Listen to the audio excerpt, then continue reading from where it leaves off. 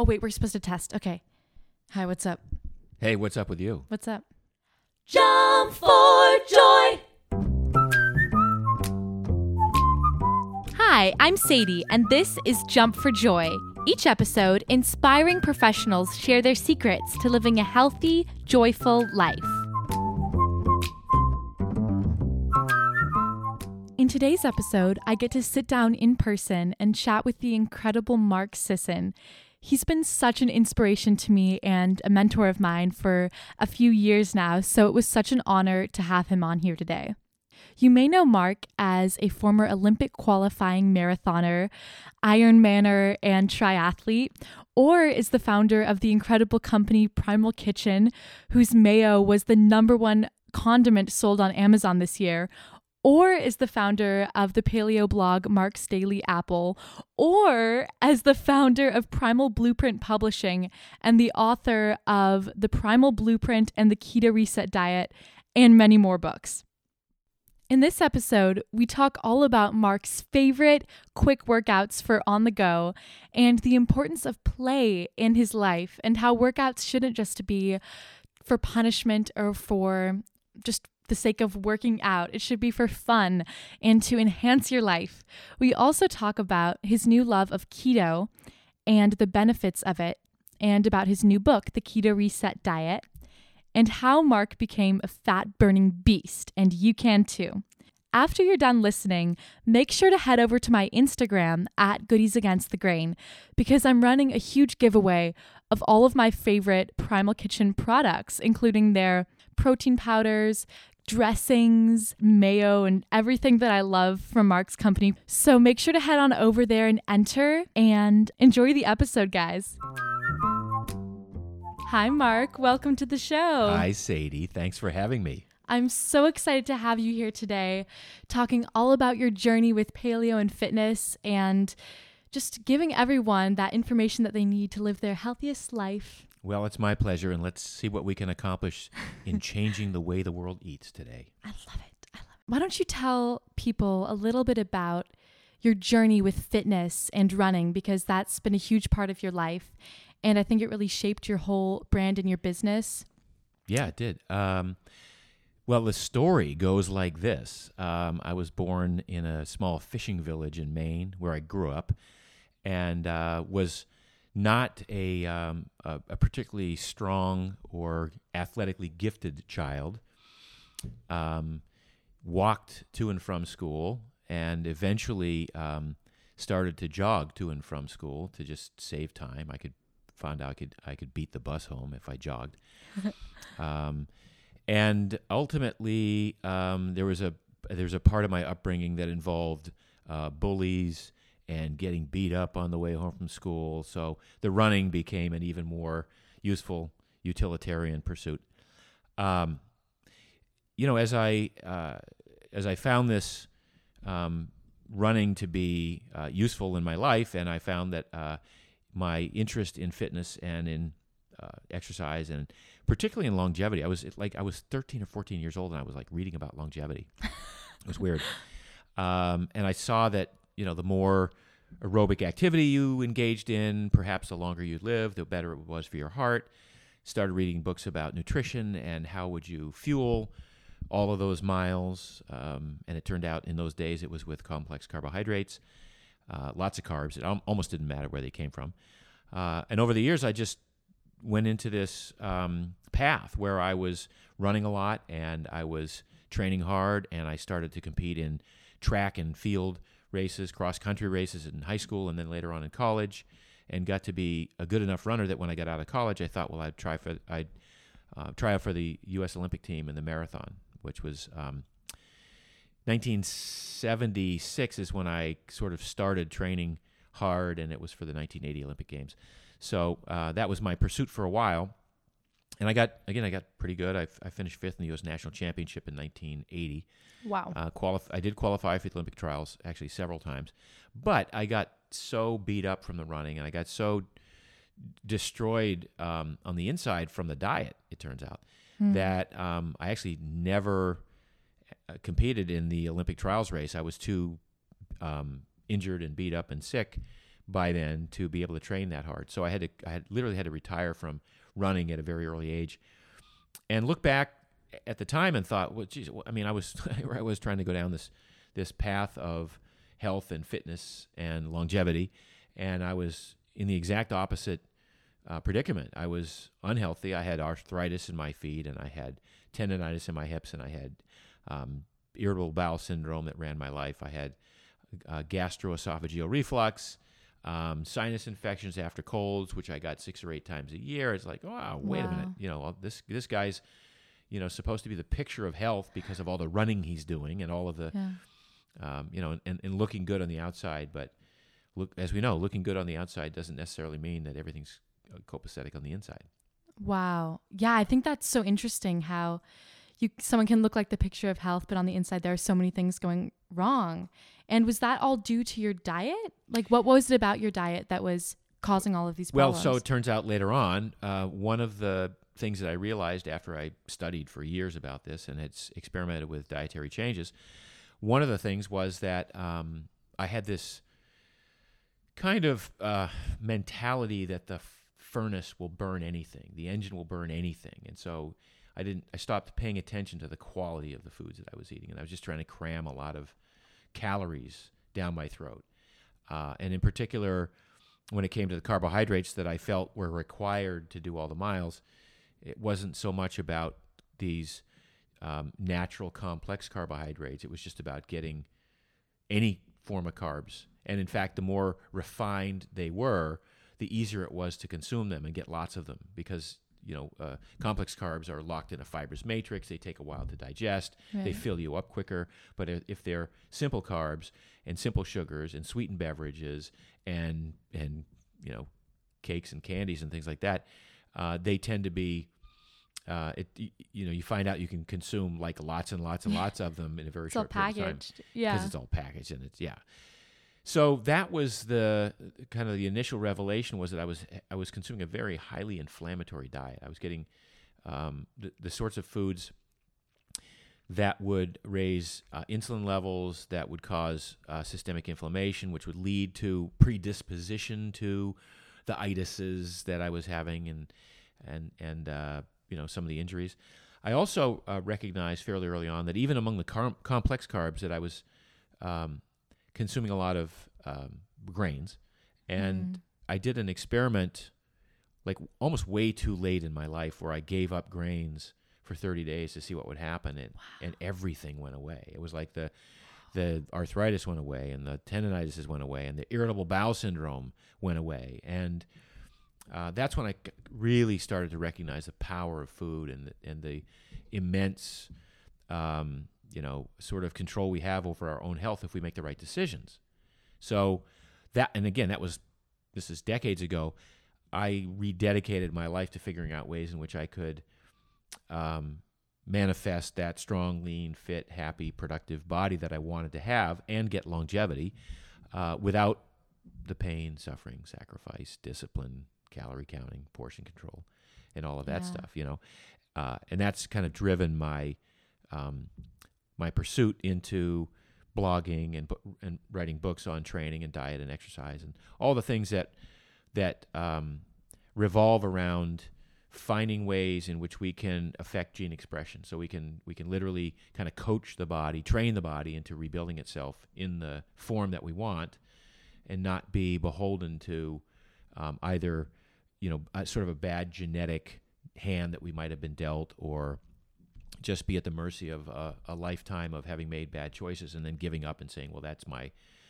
lot, that's my journey, I'm always going to have bad choices. So I really try to discover ways in which people can find their own hidden genetic switches and then flip those switches in the direction that they want to: build muscle, burn fat, have a strong immune system, not be depressed, but in fact be upbeat all the time. All these things are available if you kind of can throw the right switches with your genes. And that's really the most interesting part about the investigation that I do right now, is kind of looking at everything that we do from the perspective of epigenetics and genetics. That's so cool and so amazing that we can really change the way that we live completely just by, well, I know it's not just by, but especially with food. And that's so amazing because sometimes we feel stuck Yeah. in whatever way we're doing. We're like, no, this is fine, but it's something else with me that's wrong, and food can't fix this, or exercise can't fix this. So it's so great to know that there are ways out there that we can all help ourselves to make ourselves healthier and happier. Absolutely. And it doesn't just, people, I think, get a real strong experience of what happens if they alter their diet or if they start exercising. But there are other factors that are almost equally as important, like how much sleep do you get, and when do you get that sleep, and so are you paying attention to a circadian or a diurnal rhythm? How much sun exposure do you get? How much, as a result of that, how much vitamin D are you making? Because that's a very important component of health. Or how much play are you engaging in? Because the brain literally craves it, the genes crave it, but a lot of people don't allow for play, particularly after they reach adulthood. They figure that we'll reserve that for young people. It's for kids. Yeah, we don't need to play anymore. So I look at all these things, and I'm really fascinated by all of the different lifestyle factors that we can assemble, and all of which have some action on gene expression. Some of it very profound, and some of it tangential, but still worth noting.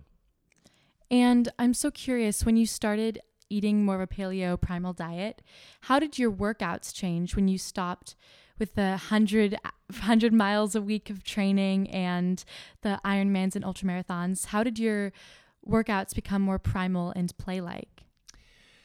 That was a tough one because once you start down that path of endurance training, you're basically chasing an endorphin high. So, the body isn't really set up to run hard every single day. We can do it. We can override the tendency of the brain to want to pull over and take a nap. But when you get into that mind space where you're training hard, particularly if you have a goal in mind of competing, you find that you have to kind of put aside the concept of pleasure and in its place take on this mantle of pain management and managing output and being okay with just feeling like in the zone or feeling like you're managing the tiredness or the pain, because there's very few moments when you're racing and also when you're training hard that you can literally stop and go, wow, this is fun.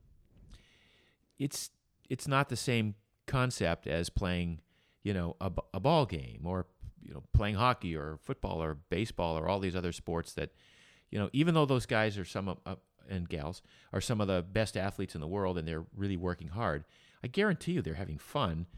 There are moments when they're having fun, and it's very rare in a marathon where like I say, when you can identify. So you have to get into this headspace that is about pain management and about sort of overcoming and persevering and being stronger than the next guy or gal, and to adopt that mindset, and then be chasing an endorphin high every single day. To know that if you beat yourself up enough, your body will produce these morphine-like substances that will ease the pain, and so that you will be able to go to bed at night and then get up and do it again hard the next day and the next day and the next day. And it's a tough, it's a tough life. Yeah. I think it leads to kind of sacrifice in other areas of your life. Like a lot of people that are into endurance training don't have much of a family life or aren't very productive at work because all the energy is going into this one pursuit. So that's the danger of training for at the high level of training for marathons, triathlons, things like that. But over the years, as I was forced to stop competing, and then almost of necessity stopped training hard, it was still difficult for me to stop training hard. So even when I stopped competing, I still wanted to go out and ride hard and do whatever I could, without overdoing it, but still put in inordinate amounts of miles. It took years. You're so wired. It took years for me to come down off of that sense that I still needed to do this for myself in order for the day to be valuable, right? Like in order for the day to be worth it, I had to have a great workout. And that's just the mindset of a endurance athlete and a lot of athletes. So it takes a while to get rid of that. It took me literally like 5 years. But once I get rid of it, the flip side of that is now I can never get it back. So I've thought about like putting on some running shoes and going for a run. And I've done it. I've tried maybe 5 times in the last 5 years. And I'll get literally 200 yards down the road and I'll go, what am I doing? This is ridiculous. I don't feel like doing this. I don't want to do this. I don't have to do this. And I'll turn around and walk home. I'm not, and yet I will play 2 hours of Ultimate on a weekend. And guys who wear their fitness trackers will say, oh, dude, we covered 6 miles today of sprinting in this game. But because it was so fun, you don't notice it. You don't feel like, when's it going to be over? In fact, the way I look at Sunday Frisbee games is, damn, it's almost over. I'd play 20 more points if everyone else would stick around. But that's so interesting. It's like using your exercise in a way that makes you happy and that's really fun for you. So you're having fun the whole time. Yeah. That's amazing. What a concept, right? And so now a lot of my movement is centered around things that are fun. So I'll go out for a paddle. I love to go out on my board and paddle for an hour. And it's never a workout. It's always just it's really meditative for me. So I'll spend time on the board and I'll be hanging out with dolphins or whales occasionally. Whoa. And just, hearing the water lapping against the board and getting into a good rhythm and a good pace so that it's not the same sort of aerobic activity that running was. And it certainly isn't pounding the joints. It's a very fluid movement, literally and figuratively. It's a very full body kind of, it involves the shoulders and the upper back and the lower back and the core and the legs and the glutes and everything. So it's a great workout and it's fun. And I choose to do it because I look forward to it. I crave it. I don't get it enough, unfortunately, working as hard as I am these days. Yeah. I snowboard. I love to do that as well. That's fun and that's a good workout. So I try to find workouts that are fun, so that when I go to the gym, I spend as little time as possible in the gym. And what I do in the gym is contemplated to keep me from getting injured. So I try to do strengthening, or it might be a little bit of conditioning work. It might be some high intensity interval stuff, for instance. Like I might do that once or twice a week as well, because that applies to my to the fun stuff that I do. Oh yeah, why don't you? I'm so fascinated by intervals because my whole family's into them right now, and for endurance and also just building up wind for any activity, really, not just running. Yeah.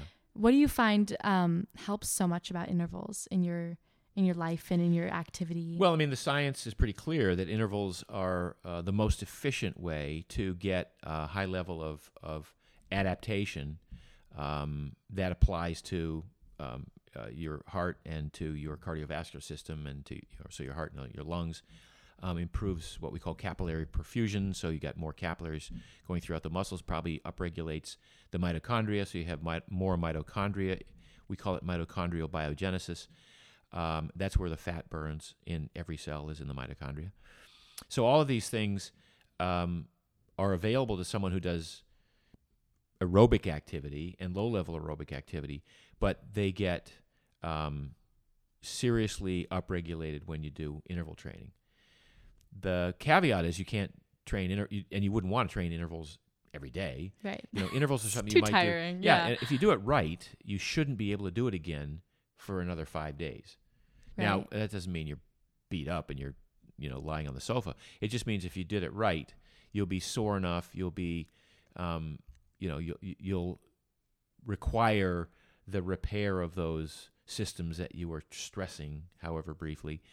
And that repair can't take place overnight or even over 48 hours. So intervals, we say once a week, even once every 10 days is plenty if you do it right. And there are all manner of intervals you can do on a bike. You can do after a 5-minute warm-up, you can get on the bike and just go as hard as you can at a high level for 30 seconds and then do a minute and a half rest and then ramp it up again and do another hard 30 seconds. You can do that on a treadmill. And you don't have to run. If you've got bad knees, you can just put the elevation of the treadmill, the tilt of the treadmill to some of these treadmills today go to 20 or 25 degrees. Wow. It's like walking up a very steep hill. Mm-hmm. I have a friend who was he was my roommate in prep school. And over the years, he wanted to keep running, but he was gaining a little bit of weight. He was doing some other working hard at the rest of his life and couldn't run as much anymore. Was getting injured, and I put him on this just walking hard on a treadmill. And he said, this is a better workout than I was getting when I was trying to struggle through jogging, Wow. a couple of years ago. So there are ways that we can configure a workout and even have it be a high-intensity workout without stressing the joints. Because most people, when they hear about high intensity, they think, well, Mark's doing sprints on the beach, and that's nice if you have a beach, and it's nice if your knees can take it. But if you don't have either one of those, then you can't do sprints. Well, no, there's a lot of things you can do. You can get on an elliptical and go all out on an elliptical. As I say, I do intervals on a bike every once in a while. That's one of my favorite pieces of equipment because it just does not stress the joints at all, and yet I can go max hard as I can. That's great, for 30 seconds or a minute. That's so amazing that there are these ways that people can get such a good full body workout and just help their endurance and everything without it being so stressful on the body. Because I feel like sometimes like you said, we hear about these high intensity workouts and we're like, whoa, I can't do that. Like that sounds too stressful on my body, or my joints can't take that or whatever. But it's so nice that there are ways that people can do that. And I'm curious, what are some other ways that people can get their primal exercise in during the day if they're really busy at work or with their family? It's pretty interesting. I was on the road all last week. I was in Philadelphia, New York, and staying in hotels that didn't have gyms and running around from one meeting to the next. And I find like I can get such a good pump or such a good workout in a hotel room doing 3 sets of 50 push-ups and some air squats in between, and be done, and say that's all I needed to do. Those were great interim choices. They completely exhausted me for the very brief period of time that I did them, but they didn't leave me exhausted for the rest of the day, and they were energizing, and I got a great pump out of it. And to the extent that I went to one meeting and I got accused of of having done a massive workout and gone to the gym and lifted weights before No. Yeah. So as long as you and that's the sort of thing that you can do once in a while and have it be a maintenance workout. I do spend some days in the gym where I'll do 45 minutes of pretty intense, ongoing, regular stuff. But I can't do that every day anymore. I don't want to do that every day anymore. So my workout strategy is play hard on Sunday.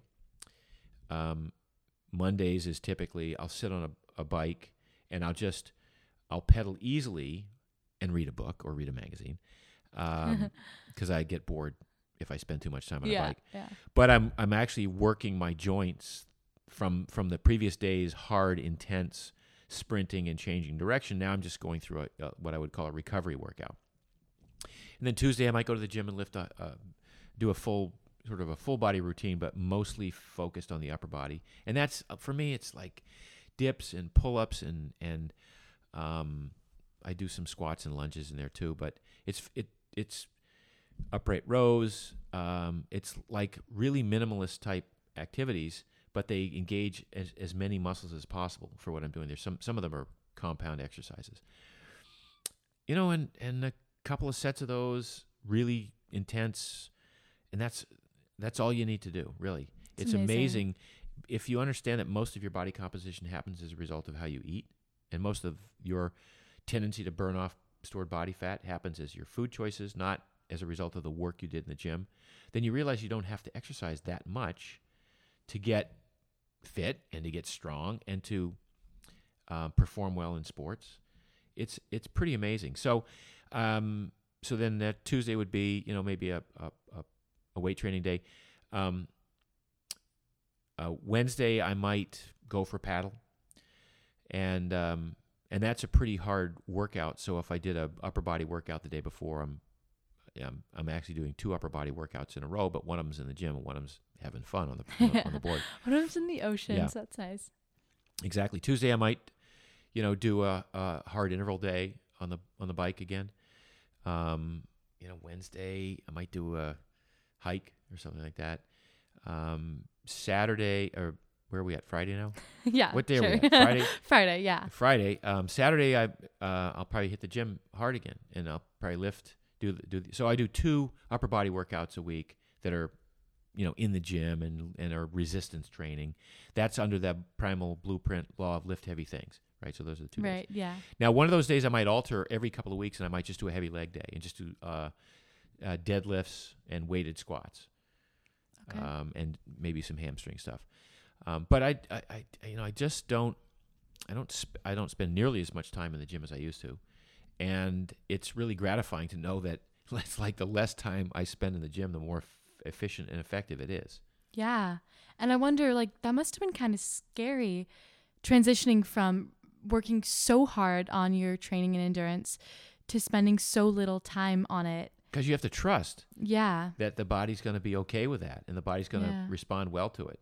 Yeah. And I was remarking to myself about that just the other day, like, wow, I haven't trained that hard for a long time. I've actually been feeling a little bit guilty about how little training I've been doing because I've been on the road. And yet I was, when I went to the gym, I was as strong as ever. And I had one of my best ultimate games yesterday. And Congratulations. thank you. And I mark my progress week by week on how well what my Frisbee games look like. That's awesome. Yeah.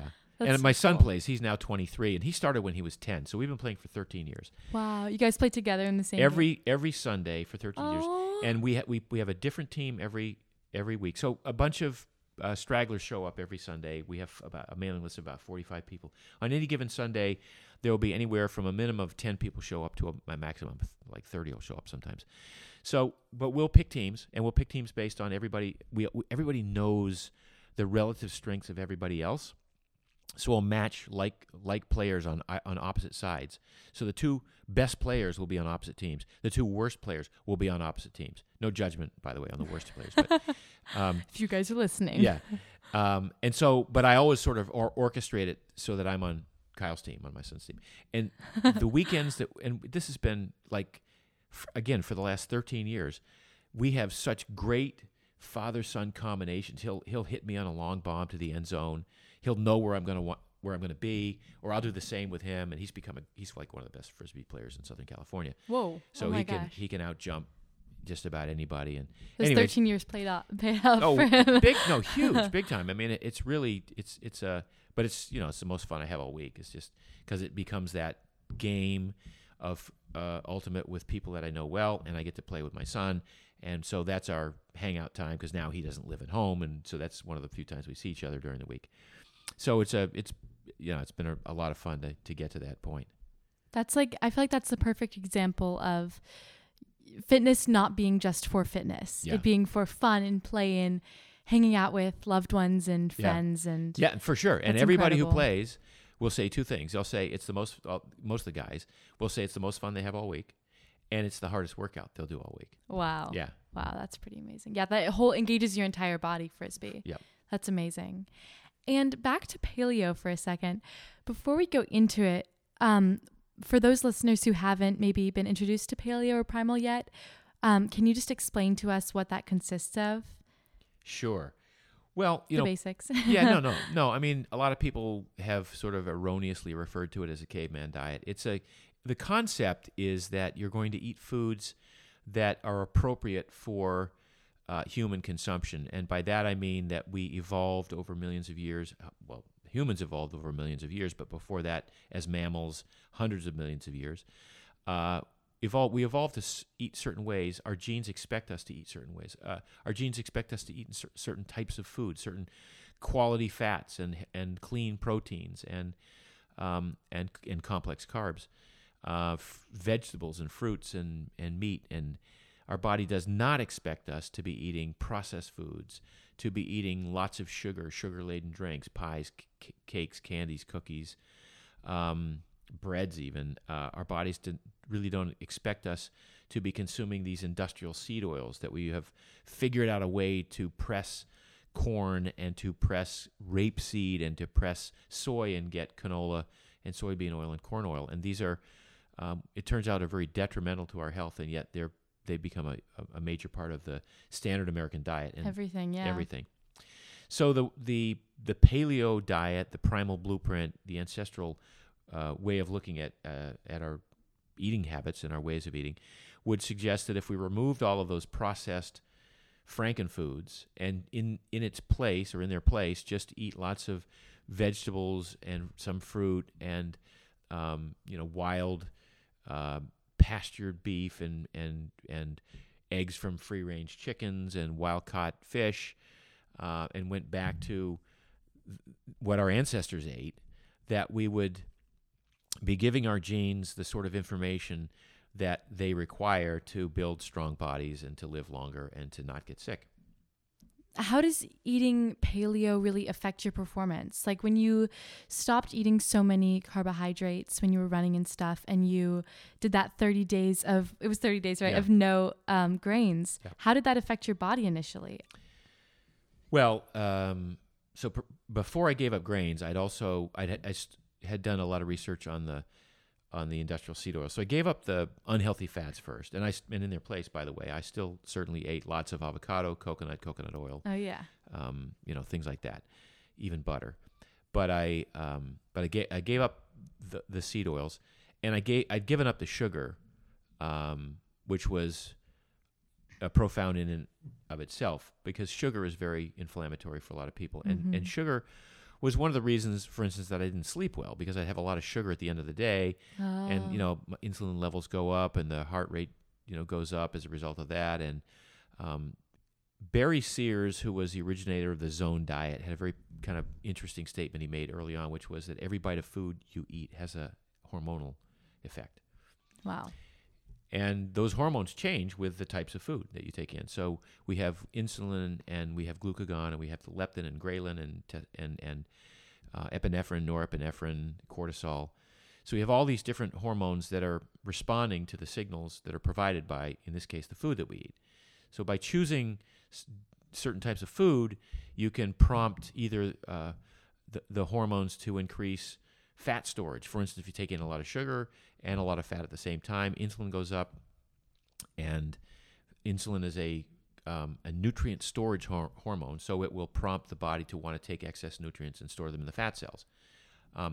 It'll try to store them in the muscle cells first, but if the muscle cells are full of glycogen, it'll go right to the fat cells.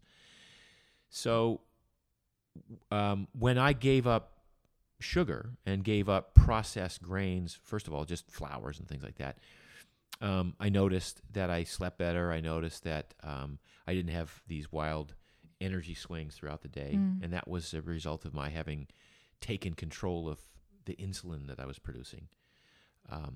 And I was still very insulin sensitive because I was still active, and so I'd burn through all my glycogen in a day, and then I'd take in a lot of carbs to reload, to carbo load the glycogen for the next day's workout or whatever it was. Yeah.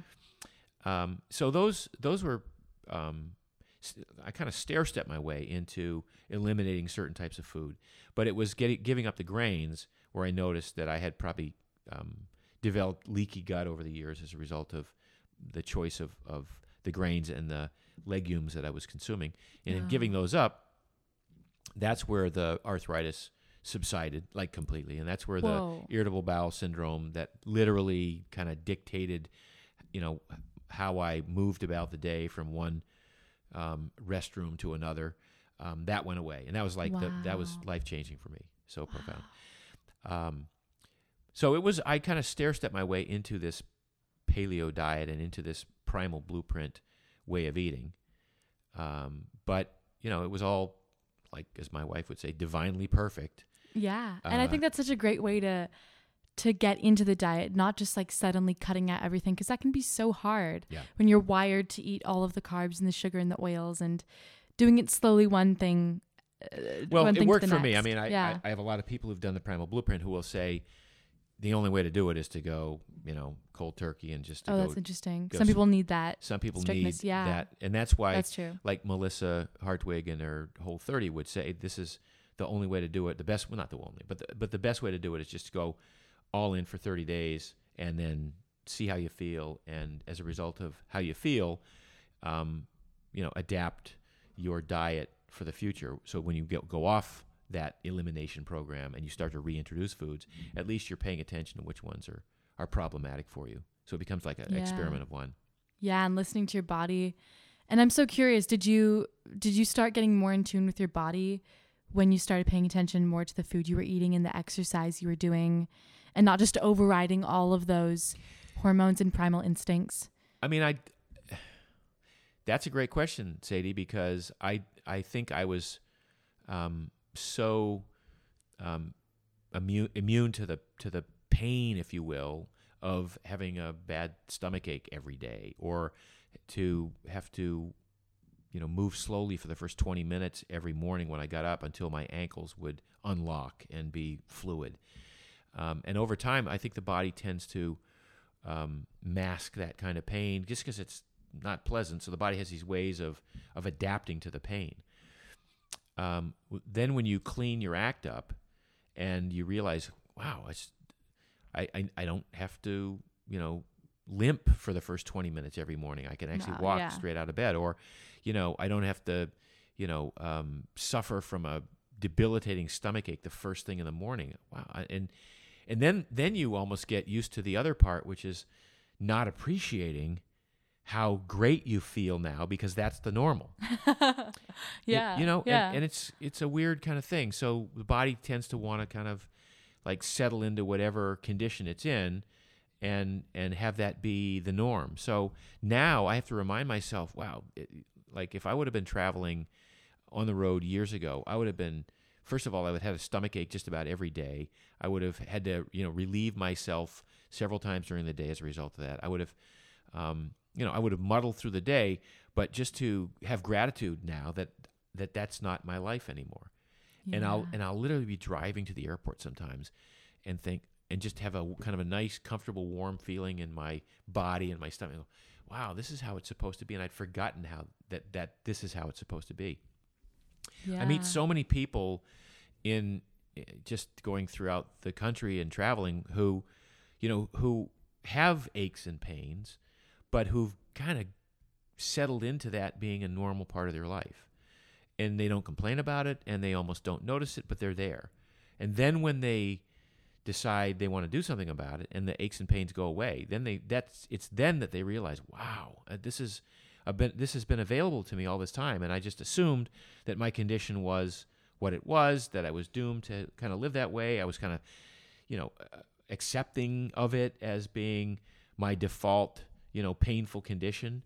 And all of a sudden to have access to and have it be this new pain-free life be available is amazing. Yeah. Now, it's a good news, bad news, because the good news is you did that and you were able to make that transition. The bad news is that if you go off the wagon and you go back to your old ways, now it's really going to hurt. Now you're going to notice it, because now you're coming from the perspective of having been pain-free and having not had the inflammation and having not taken the medications. And now if you go back to the old way, now you'll really notice it. Right. Yeah. It makes you notice everything so much more. I had the exact same thing when I was like 9. That's when I first got into gluten-free, because I had so many debilitating stomach aches and nausea every single day. And when I went gluten-free, after the first few months, it went away. But then like a few years later, about 3 years later, I started getting it again, and I was freaking out. I was like, I don't know why. And then we realized, we're like, oh, this whole paleo thing. Oh, right. Grains. So we cut out grains, and then I get none of that again. But so how did you go pain-free the first time if you hadn't cut out grains the first time?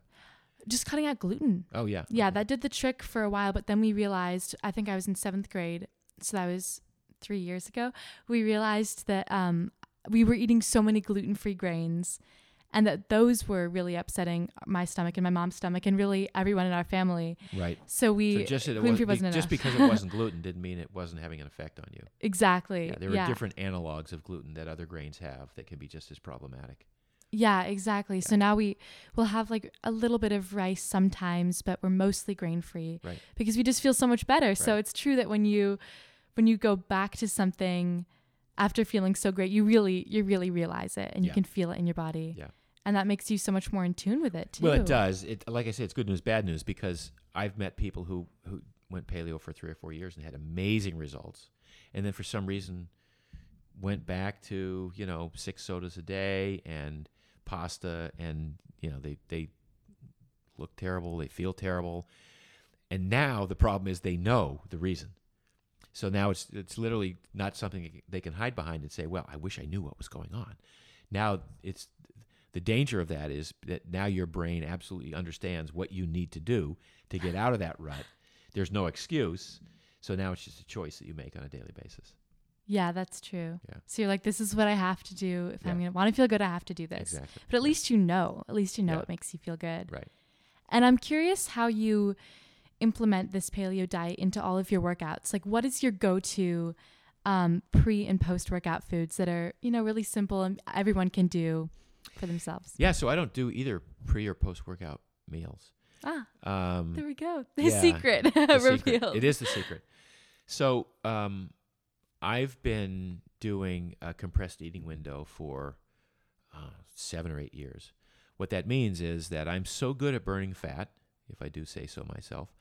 I've become a fat-burning beast. I've trained my body to access so much energy from either stored body fat or from the fat on the plate that I'm eating, that I wake up in the morning and I have all the energy I need. So I'm not hungry. I don't feel compelled to eat. So I don't eat the most important meal of the day. Yeah. I have a cup of coffee. I go to work. I might break for my workout at 9:30 or 10 o'clock in the morning.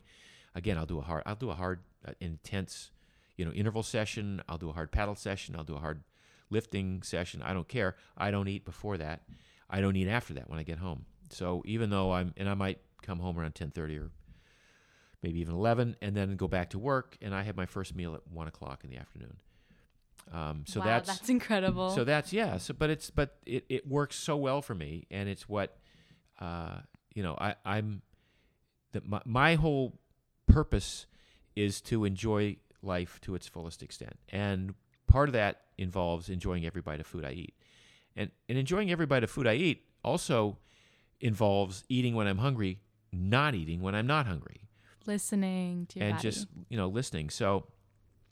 Because people will, I'll tell this story and people go, wow, how can you possibly not eat breakfast? First of all, I'd be ravenous. And second of all, it's the most important meal of the day. What are you eating for breakfast? Yeah. And I just... What are you eating for dinner? Because I don't eat breakfast. And my first meal of the day is a salad, usually a big-ass salad, with one of my Primal Kitchen dressings on it. The best. Yeah. So, but that's a type of food that also gives the right signals to my body to continue to burn fat and not be so reliant on carbohydrates. And recently I wrote a book called The Keto Reset Diet. So the keto or ketogenic eating or a ketogenic diet is really kind of the logical next step of being paleo or primal. Paleo or primal kind of puts you in that state of being where you're less reliant on glucose, you're becoming better and better at burning fat, but you haven't yet developed that true metabolic flexibility where you can make ketones from fat and then burn those ketones as fuel in the brain. So I wrote a book called The Keto Reset Diet, which looks at ways in which we can spend a few weeks or a few months eating ketogenically, which is a very pronounced reduction in carbohydrate to, say, less than 50 grams a day, which forces your body to it forces your body to become really good at burning fat. That goes without saying almost. So that's how you got to only have to eat at 1 p.m. Yeah. So it's through keto. It's through, well, no, and thank you for bringing that up. So I wasn't keto. I was just low carb. Oh, but I was like okay. 100 grams, 110 grams of carbs a day. And that was enough to get me to the point where I was good at burning fat. Okay. And that was enough to get me to the point at which that my hunger was substantially mitigated throughout the day. But because I'm always chasing performance and I'm always looking for the next thing, and I'd read enough about keto, I wrote about keto in the Primal Blueprint 10 years ago. And I've spent 2 days a week in keto over the past couple of decades, but I'd never spent a long period of time there. And so that's what I wanted to do, was really kind of experiment with what happens if I restrict carbs for 6 weeks, and in my case, a little more than 2 months at a time without ever coming out of keto. And I noticed I had more energy. I noticed that I preserved muscle even more. I cut out even more body fat. I started to burn off even more body fat, and I didn't think I had that much to lose. I slept better. I needed less sleep throughout the night, and I think that was a result of my brain doing the work it needs to do while you're sleeping more efficiently on ketones than on glucose. Thank you, fat, for that. Well, thank you, fat, for becoming ketones. Right, ketones, in the brain, in the brain. So it was really, again, it's just like I'm always interested in how we can take some information that the body uses to reconfigure how it derives energy and implement that in a lifestyle, in a way of eating in this case, that builds greater metabolic flexibility.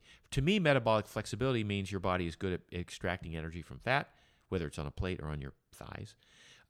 Extracting energy from glucose, if you've overdone the glucose, or if you've over-consumed carbohydrates, no big deal. Doesn't cost you anything.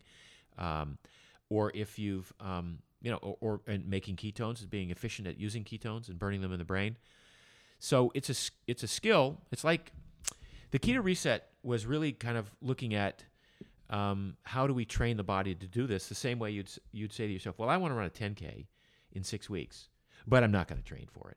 I'm just going to go run the 10K. Well, not many people would do that. It's not that smart. It doesn't work, people. Don't try it. I've tried. If you want to run a 10K, you probably have to do a little bit of training. And if you train, reasonably well, you'll complete the 10K and you won't be beat up and you won't feel terrible and you'll be happy with your results.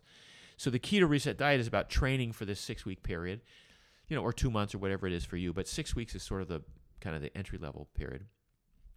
Training your body to be so good at burning fat and so good at making ketones and no longer reliant on having to have a meal that contains carbohydrates every 3 hours all day long, that flexibility then stays with you for the rest of the year. And as long as you don't go back to eating 400 grams of carbs a day and eating pies and cakes and candies and cookies and ice cream and soft drinks and all that other stuff, as long as you're reasonably diligent about consuming vegetables and a little bit of fruit and maybe even some starchy tubers once in a while, that you'll have that flexibility and you'll still be good at burning fat. You'll still be good at making ketones. And in the event that you skip a meal, either by design or by accident, nothing bad happens. You still maintain cognition. Your attitude is fine. Yeah. It's a very useful tool. Like I was traveling last week and I had a couple of 6-hour flights and I just don't eat on the flight and I'm fine. And I get to where I'm going and I don't eat and I'm fine. And I might have dinner finally as the first meal of the day and it tastes great and I enjoy the heck out of it. And then I go, wake up the next morning and I'm perfectly, energized and ready to hit the ground. Wow. I love that. And I love not having to be so dependent on food, especially when you're on planes and stuff. What an amazing tool. We flew to Europe recently and the food was like horrible. Yeah. And not on the plane. On the plane. Not in Europe. Not in Europe. Yeah, oh gosh, no. So let's be clear. Yeah. We weren't eating the most keto diet per se, but the gluten-free meal on the plane was not edible. Yeah. So it's a great way to have that little fast in there and to have your body be readily available to absolutely. carry you through. So I do have a compressed eating window. So I eat my first meal at 1 o'clock and I eat my last meal at 7 generally. So within a 6-hour window, I'm consuming all the foods I'm going to consume for the day. And then during the 18 hours that I'm not eating, or the whatever time that winds up being, I'm burning fat. I'm doing some internal house cleaning in my cells. So my cells are looking at repairing themselves because they're not inundated with glucose and all this other, fuel that they have to figure out a way to dispose of. So it's a very efficient way of. It's actually part of an anti-aging strategy for a lot of people is to have this compressed eating window, because most of the good stuff happens when you're not eating, and that's so some people choose to go long periods of time. They might go a day or two without eating, and that's an extended fast.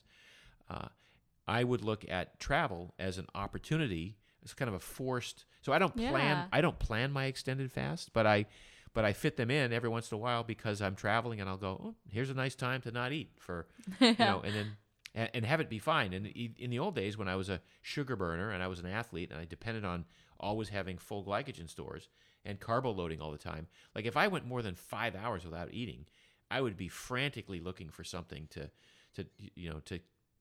bring my blood sugar back up or to take that thought out of my head that I'm cannibalizing all the muscle tissue that I work so hard to build.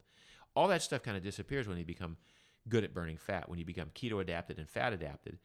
Then if you withhold carbohydrate, if you withhold calories, if you withhold food for literally days at a time, you just become this closed system that can access stored body fat, can take some of the glycerol off that triglyceride and make glucose with it a little bit, take the three fatty acids and either burn them as fuel or send them to the liver and make ketones, which then the brain can use as fuel in place of glucose. It's just, and one of the effects of the production of ketones, because ketones are very powerful epigenetic signaling devices, is that the body gets signaled to start to spare protein. So to the extent that you don't burn that much protein, you don't use that much protein for days at a time. So it becomes this kind of closed system that's very energy efficient. It doesn't, result in feeling beat up or haggard or inefficient or fuzzy thinking or any of that stuff. And if you think back to one of the opening discussion points that we talked about was human evolution, and over millions of years, how we survived to get to where we are today was partly based on this notion that we are wired to eat everything in sight, because ancient humans, when they came across food, didn't just eat a meal and then think, okay, I better back off because lunch is coming up at noon, and then there's dinner at 6, right? So we're wired to overeat because the body is so beautifully efficient at storing excess calories as fat. But our ancestors were also equally as elegantly and efficiently wired to take that excess fat and burn it as energy and last 2 or 3 days without any food at all, and not just survive and not just not die, but thrive in that condition and be more efficient at hunting and more efficient at moving to the next source of fuel. So unfortunately, in this day and age, we retain that really wonderful ability to take excess calories and store them as fat. But we've kind of lost the opposite ability, which is to take those excess calories that we've stored as fat and take them out of storage and burn them as energy efficiently and go long periods of time without having to eat. It's so fascinating. And that's amazing that all of this has been discovered and that we know now that this is all not what we were intended to be eating.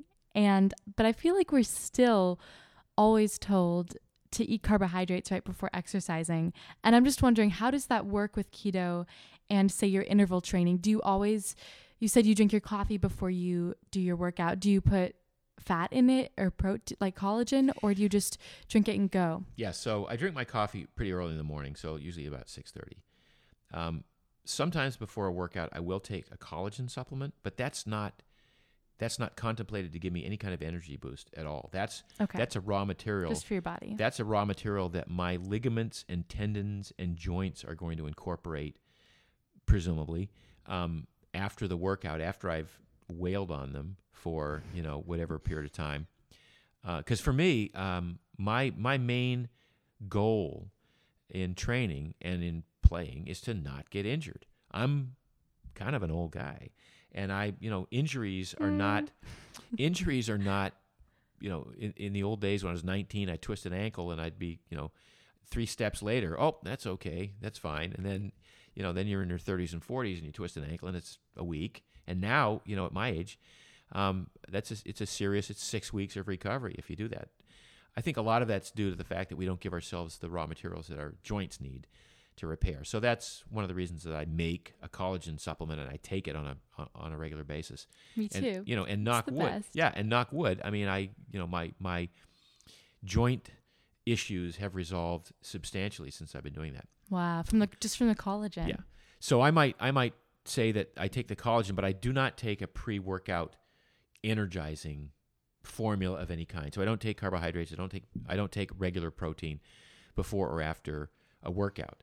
Now, one of the reasons is since I don't work out hard every day, I get 90% of my energy needs from fat. So I could be going at 85% of my max heart rate, and get most of my energy from fat, because I've become so good at burning fat that I don't need the carbohydrate anymore if I'm doing sub-threshold activity, right? If I'm not going like 100% all out. If I am going 100% all out and I need the glycogen that's in my muscles, it's there. It doesn't not restore itself just because you don't eat carbs. The body will make enough glucose to restore glycogen, but over a period of days, not the next day, which is my old, the old habit, which was exhaust glycogen by running 20 miles today, eat 600 grams of carbs tonight, and then have it all be replenished so that I could do 15 miles again tomorrow. Wow. Or 20 or 10 miles on the track or something. But I don't do that anymore. Since I don't train hard every day, the body will replenish glycogen just more slowly. Well, if it's going to take 3 days to replenish glycogen, almost as much as if you just carbo-loaded, but take 3 days instead of 18 hours, who cares? I don't need the glycogen because I'm not training hard every day. So it becomes less of a carb management issue for me just because I'm purposely not training hard anymore. When I go hard, I go really hard. But then the other days I back off, and I back way off.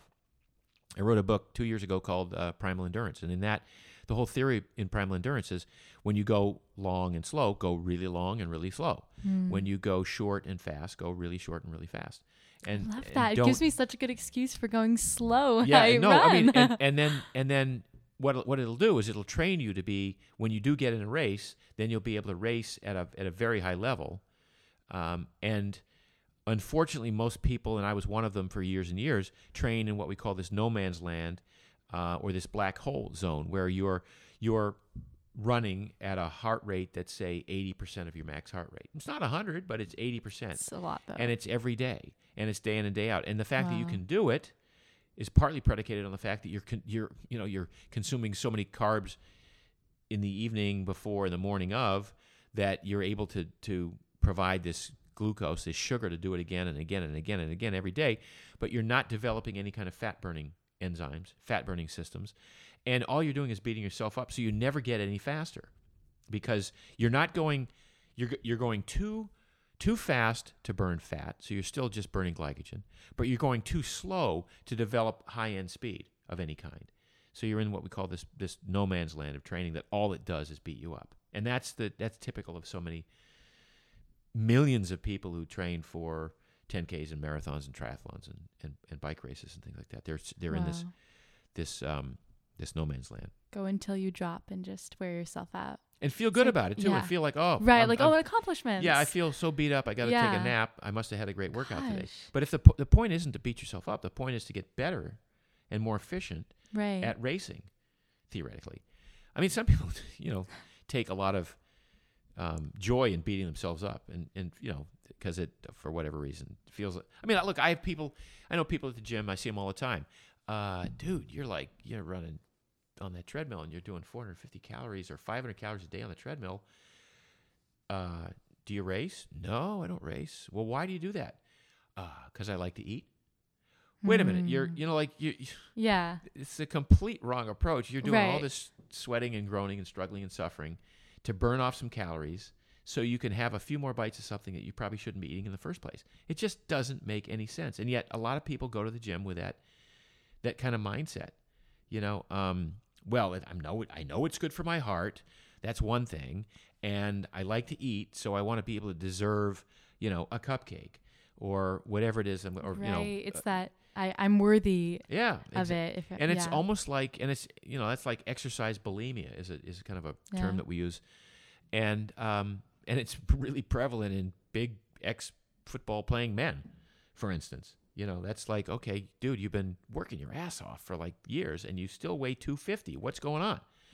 Well, I like my wine and I like to eat, but I come to the gym and I sweat it all off.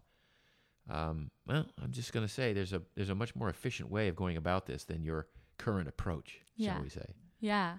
And when we're talking about fat, we've all been so wired, low fat, which gets replaced with high sugar. Yeah. So what are these fats that you're talking about eating so much on the keto diet, and even just paleo and primal? And is that good for us? Yeah.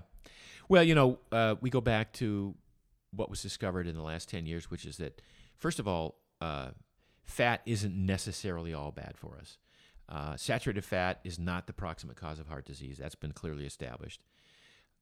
But the schools just refuse to talk about they that. All do, yeah. But, all foods exist on this spectrum of great choices to not so great choices. And so in the spectrum of fats, there are some awesome healthy fats that I would encourage everyone to consume. Those oils and fats that are high in monounsaturates. So avocado oil, extra virgin olive oil would be high on that list. Then we talk about some of the healthy saturated fats. So coconut oil is a healthy saturated fat. Butter is great. And ghee and even lard, some of the natural animal fats are great to cook with and great to use in dressings. We look at some of the nuts. Macadamia nuts are a great source of fats. They're probably the best source of nut fat there is, and mac nuts are my favorite kind of go-to snack. Best in those Primal Kitchen macadamia nut sea salt bars. Have you heard of those? Oh yeah, those are really great. I heard somebody said that they were pretty good. I got to try one sometime. Yeah, you should. They're good. Eggs are, for the longest time, were conventional wisdom would say, oh, you got to cut back on your eggs to 0, and because now we know that eggs from pastured hens, that have been fed their native diet, are awesome. I like avocados as a fruit, great source of fat. So and then of course grass-fed meats. These are beef that's been fed. Those animals they evolved to eat grass, not to eat grains. So when you grain feed them, they get fat pretty quickly, and that's, I guess, good for the farmer who's trying to fatten his cows up for market quickly. But then that's because that's not their native diet. They get sick, and you have to give them antibiotics, and that starts that whole cycle of less than desirable meat. Yeah. Fish exists on a spectrum. There's wild salmon, one of the best things you can eat. Then there's, some of the farmed tilapias, not so good, depending on where it's grown. So you have to be kind of mindful about what you eat. But just fats in general, if you get rid of the trans fats, which we all know now to be, these are the chemically altered fats that have been, in fact, banned in some cities and states. The partially hydrogenated fats and oils that are pervasive in all of the center aisles of your grocery store in the processed and packaged foods. Get rid of those. Get rid of corn oil. Get rid of soybean oil. Get rid of canola, and you'll be on your way to a healthier body and more energy and a fat-burning beast. Burning Beast. I love it. And before we wrap up the show, why don't you tell us, okay, so you have an incredible family, I just want to say. Truly amazing. Thank you. And you and your wife's kids are up to a really amazing project right now that my family and I have had the pleasure of going to. What is this amazing? So Primal Kitchen is a restaurant. My children, Devin and Kyle, built it, and they have opened it in Culver City, and they're running it now. And it's basically a fast casual restaurant that serves all of the dishes that you wish you could eat but are afraid to because they're typically made with gunk in other restaurants. But we make it with, again, with butter and lard and ghee and avocado oil and all of the healthy fats and oils. So it's locally sourced, organic, natural where possible. And it's getting tremendous traction from people who are coming in. And for instance, where else could you get chicken and waffles? And it's the chicken, so good, you guys. The chicken is organic chicken, and the waffles are grain-free waffles. And so you leave feeling like you had a great meal and leave energized rather than stumbling out of there going, oh my God, what did I just do? Which happens so often in some restaurants, right? And it's literally the first restaurant I've ever been to where I can just go and order anything off the menu. You have to feel like it might be unsafe, it's not good for me. You just know that it's well-sourced and delicious. Right. Now I just have a few rapid-fire questions for you so we can get to know you, Mark, further. What's your favorite workout? Paddling. Stand-up paddling is my favorite workout. What's your favorite activity to do with your family? Travel. Every year we take extended vacation to some new city in a foreign land that we've never been to, and we rent a house there, and we hang out and try to insert ourselves into the culture. What's your favorite menu item at Primal Kitchen, the restaurant? Oh, now you're like asking me to name a favorite. That's like asking someone to name their favorite. Which is your favorite child? Yeah, right, exactly. I just the short rib is still probably one of my favorite menu items. The raspberry barbecue short rib. Yes. That's my favorite too. Yeah. So good, so good. What's your favorite dessert? Now, I know this one is hard for you. You're not into desserts, but sometimes. It's actually an easy one. So my favorite dessert is blueberries, raspberries, and mascarpone with whipped cream. So good. And that's a menu item at Primal Kitchen. That's why it's there, because I insisted that it be on the menu. I love it. It's so refreshing. What makes you jump for joy? Seeing my kids successful. Thank you so much, Mark. Have a great day. Thank you. Thanks for having me. Thank you for listening to this episode of Jump for Joy. Make sure to subscribe and write a review. For healthy recipes and joyful living tips, check out my blog, goodiesagainstthegrain.com, and follow me on Instagram @goodiesagainstthegrain. See you next time.